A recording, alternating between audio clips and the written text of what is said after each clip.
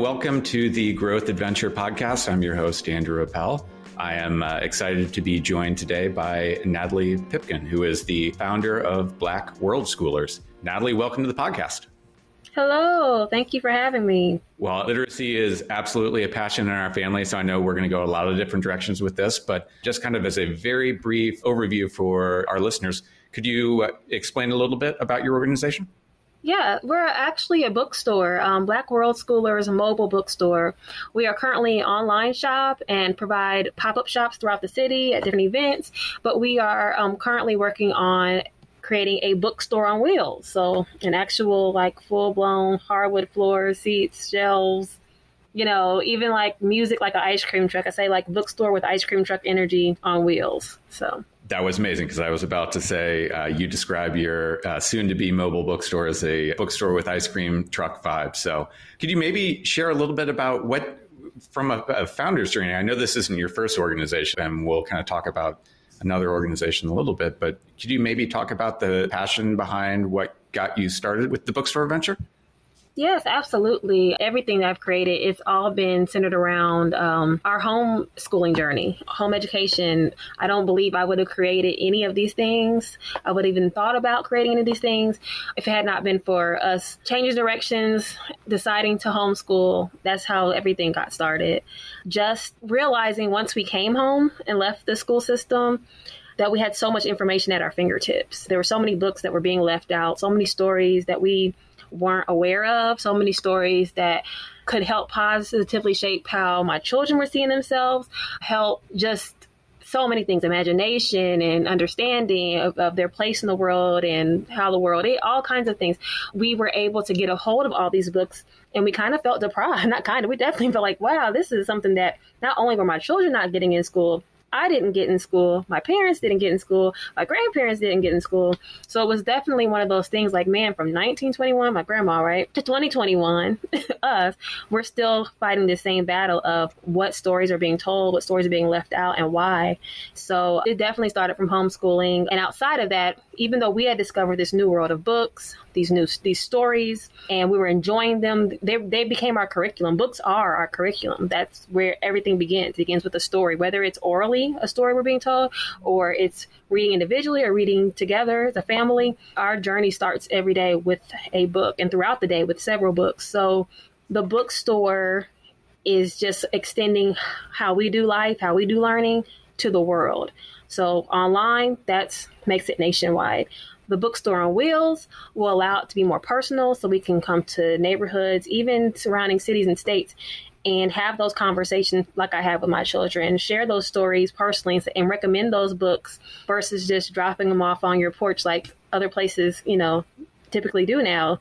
We wanted it to still be a personal experience, and we wanted to make sure that what our children weren't getting in school, other children are. So we could have just kept it to ourselves and built our own little home library, but we knew the moment we left the school system that we wanted to stay connected to the children who were still inside.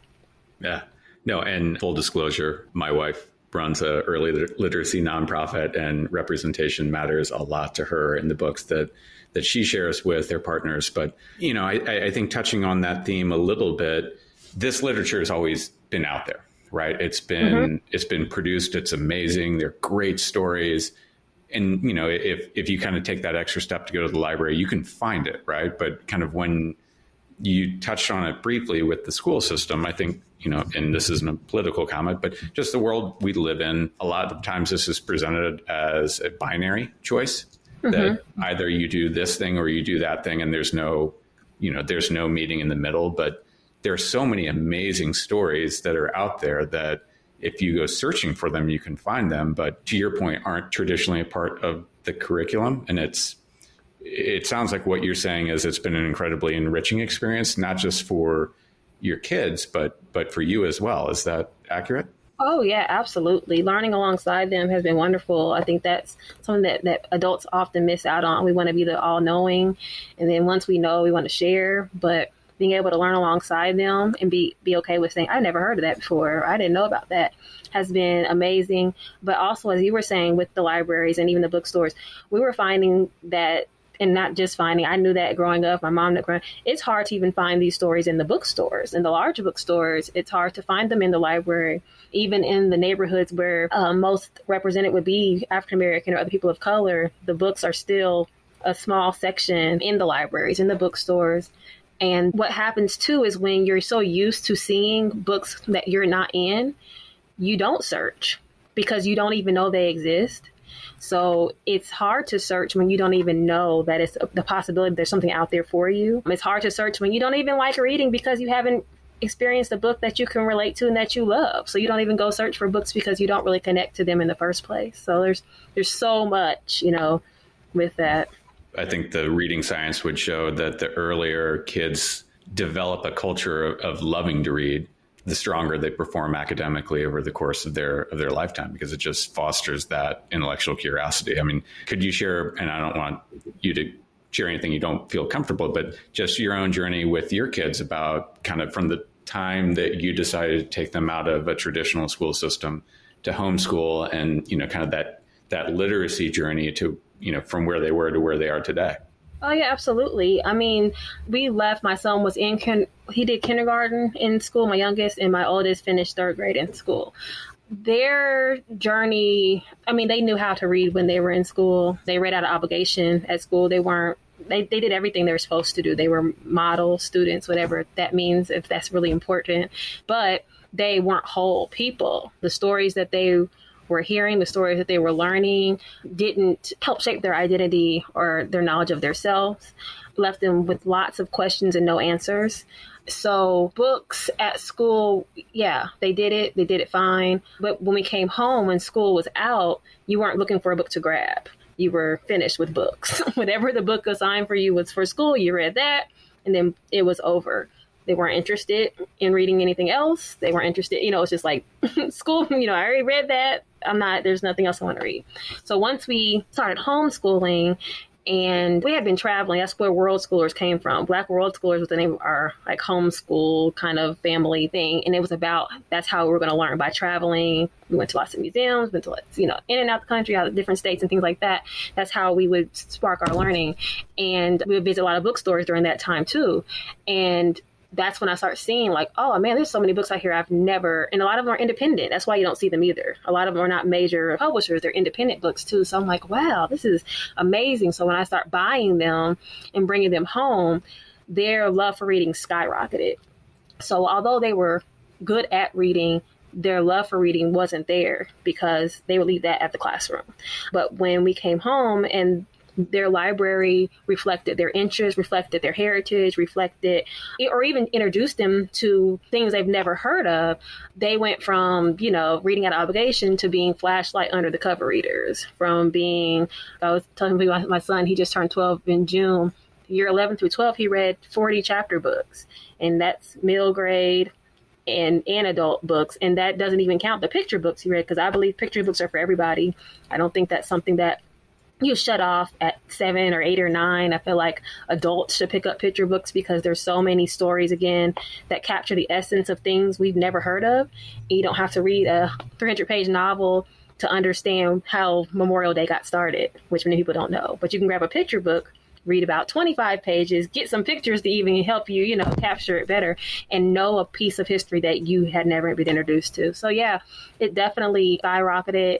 They recommend books to people. They're excited about reading, excited about books because of that. I've witnessed that. And that was a big catalyst for starting this, because I want that for all children. Well, I will echo your plug for picture books, regardless of age, because we have an almost 14-year-old, and she will still sit and listen when we're reading to, our 7-year-old, because it's, to your point, a good story is a good story. Yes. And, the pictures and the art sometimes are a huge part of telling that story. So absolutely. And we love to be read to as adults. I mean, we listen to audiobooks. Like, being read to is important. Picture books are important. We love art. Like you said, all those things we still love. And I think that also plays a part in when children don't enjoy reading, because we tell them, you can't read this anymore. You have to read that. No one wants to be told that. That's like telling an adult, you can't read Time magazine. You have to read that magazine. You know what I mean?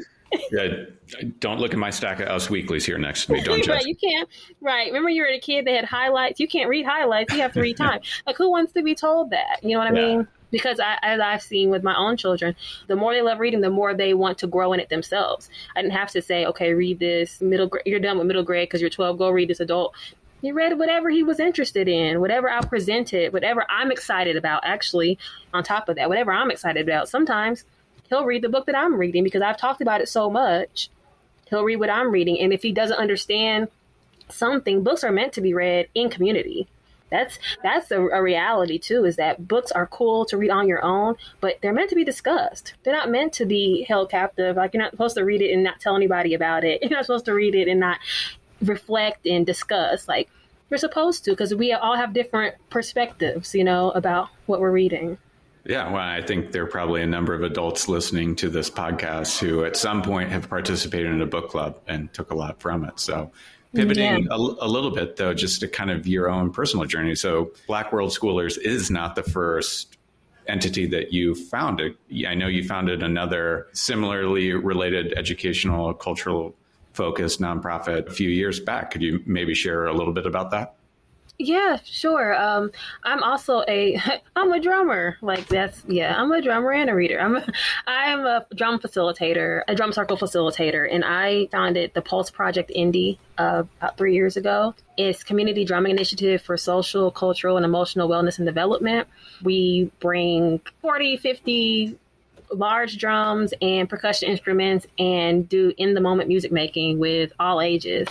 And it's amazing. Just like books, the drums are all a tool for liberation, a tool for self-expression, a tool to build community, but also the cultural piece, the part that connects to our history is just those things that I've noticed this afterwards. I didn't realize I was doing it when I was creating these different organizations, but when I reflect now, I'm like, okay, I've created things that were taken away from us at some point.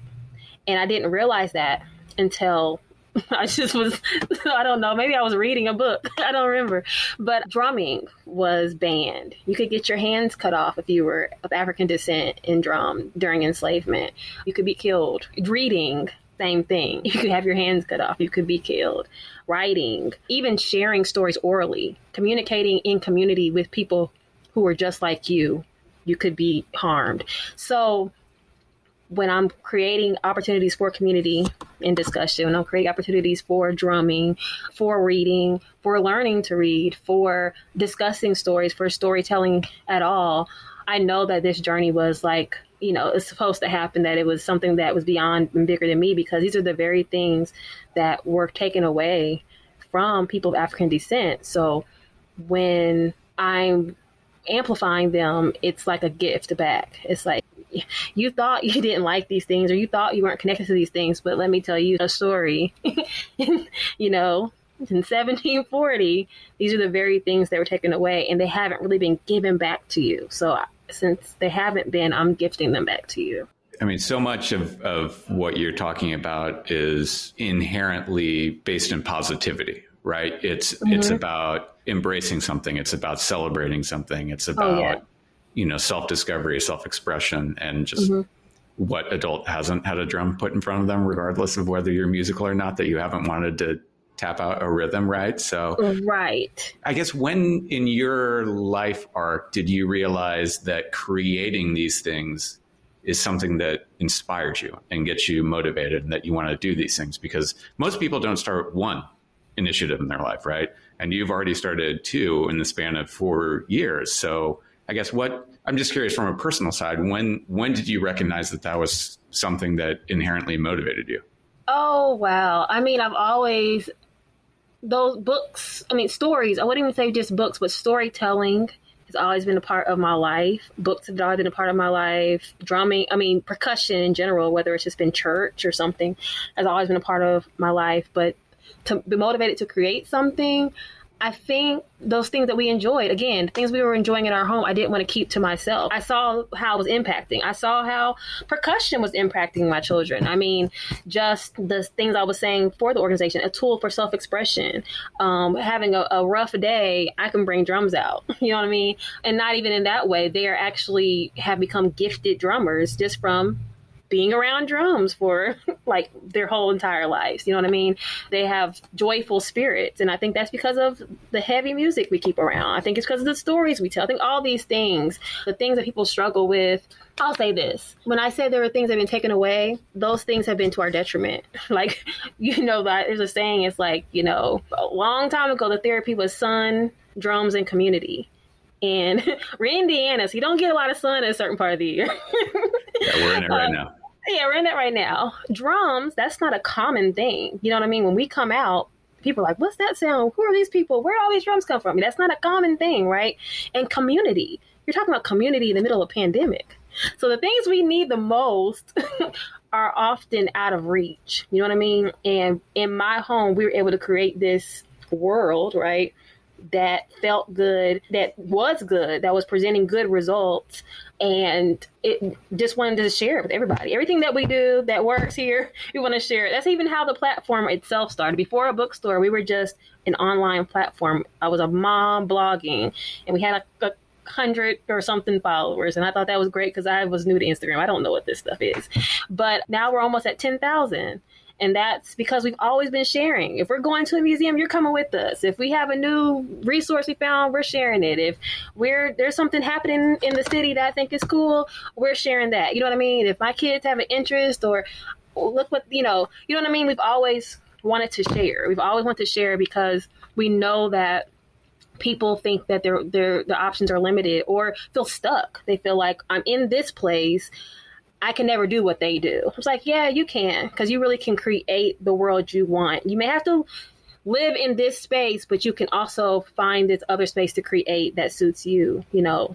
Try your best to, because this, feeling stuck is not living at all. And so, wow, feeling stuck is not living at all. Those are words to live by. So what I hear you saying is, it wasn't necessarily that you were intentional about wanting to do these things. It was that you were following the things that you were passionate about. Is that fair? Oh, yeah, absolutely. I mean, I care about people, and that's a big part. I care about people. I'm not just satisfied with just me being satisfied. I'm not just satisfied with just my kids doing well. That's not content. And my kids aren't content with that.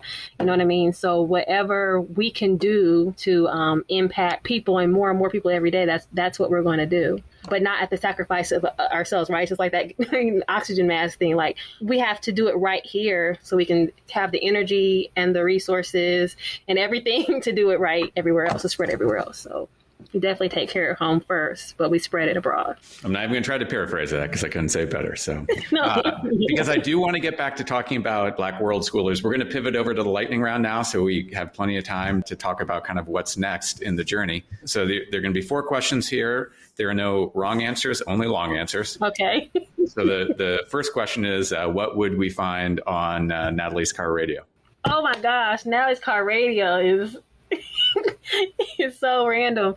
Oh, it could be John Coltrane, or it could be Queen, or it could be like Stevie Wonder. Natalie's car radio. You could find anything. You'd be surprised. Eclectic sounds like the answer. Yeah. Okay, so this is a dangerous question for somebody who is in the book business, but what would we find on your bedside table? Oh, 10 books. And I'm probably reading 6 of them at once and rereading 3 of them because I'm obsessed with certain books that just make me feel good. So, and my favorite book is No Crystal Stair, the life of Louis McShow, who was a bookseller in Harlem, the largest bookstore in Harlem, New York at the time. So that's always there. I'm always reflecting back on that book.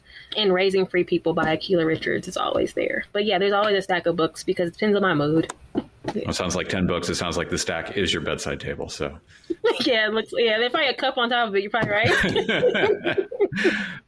All right. So next question. This is a bit touchy for some people. Cats or dogs? Dogs. There was no hesitation. None. I'm with you on that. So no offense to the cat people out there. All right. And the last one, this one's a bit more serious. What is one of the best pieces of advice you've ever been given? Take what you do best and do it for your community. Well, that sounds like the guiding philosophy of your life with everything you've done thus far. So thank you. All right. So pivoting back to kind of where Black World Schoolers is at the moment. So, as you shared, your journey has been kind of being a online forum where you're sharing the things that you're doing with your kids to, hey, it took me a while to find these things. I want to share these books, these stories with the world. And so starting an online book presence, you now are moving to kind of the next phase, which is you're going to keep those things because those things matter and are valuable, but you're looking to truly take what you're doing out into the community in the form of a mobile bookstore. So I know that with support from Lauren and Drew Holiday, you were able to purchase the bus, but kind of talk about where you're going from here. Yeah, so we purchased the bus before the Lauren and Drew thing. So as soon as I started an online store and I had a vision of a bookstore, because that's how I do, I bought a bus in the middle of the winter in Indiana whenever everybody thought it was crazy. I'm like, I see it. So I bought the bus before we were chosen for the JLH fund with the Drew and Lauren Holiday. Their contribution is a matching contribution to our current crowdfunding campaign. That will allow us to take the bus we already purchased and gut it out and create an actual bookstore on wheels. People often say like a book mobile from the library. Not quite. Because if you remember those, you walk on and you're kind of like in an aisle space and there's lots of books surrounding you. We definitely are creating a bookstore that you can sit in, that you can spend time in, that gives you room to just sit, read, relax, shop, all those things. So we're currently crowdfunding for that right now. Well, we have 10 days left. We're halfway towards our goal, and it's been excellent. I mean, I couldn't have asked for anything better. I mean, we just started this. It'll be a year next month when we open the online store. So a year later, we're in phase 2, which is awesome because it could be 3 years later or 5 years later. So we're definitely excited about moving from online to a mobile bookstore. And we're more excited that we don't just get to reach the Indianapolis area with the bookstore on wheels. We can travel to Ohio, Kentucky, wherever we like to travel to reach whoever we need to reach. So we're excited about the excitement it's going to bring, but excited about the people we're going to meet on the journey. So 3 quick follow-up questions. So we are recording this on November 17th. Your crowdfunding campaign comes up November 27th. Is that correct? Yes. And where could our listeners go to learn more or contribute if they want to? Yeah, for sure. I mean, during the crowdfunding campaign, you can follow us on Instagram, and we have a link in our bio to contribute. And you can also visit our website, www.blackworldschoolers.com, and there's a donate button there. And even after the campaign, people can still donate through PayPal and things like that. They like to contribute to the renovation of the bus. We're also even have ad space available on the outside of the bus. So we have lots of options. People can always contact us if there's any unique way they want to contribute or want to learn more about what we're doing and share it with their community. Are we hoping to be able to see the bus out and about in summer of 2022? Yeah, I mean, the goal is April to have this thing finished. There's actually a bookmobile day in April, believe it or not. Didn't know that. Yeah. You learn something every day. Thank you for sharing. I know, right? Yeah, so we're hoping to be live for that. But yes, definitely the summer, but the goal is April. Awesome. Well, Natalie, Pipkin, it has been a pleasure talking to you, and a sincere thank you for giving kids representation in books to foster that love of literacy, because that is truly a lifelong gift. And just from an entrepreneur's perspective, just a sincere thank you for following the things that you are passionate about. So thank you for joining. Thank you so much. It's been wonderful. Have a great day.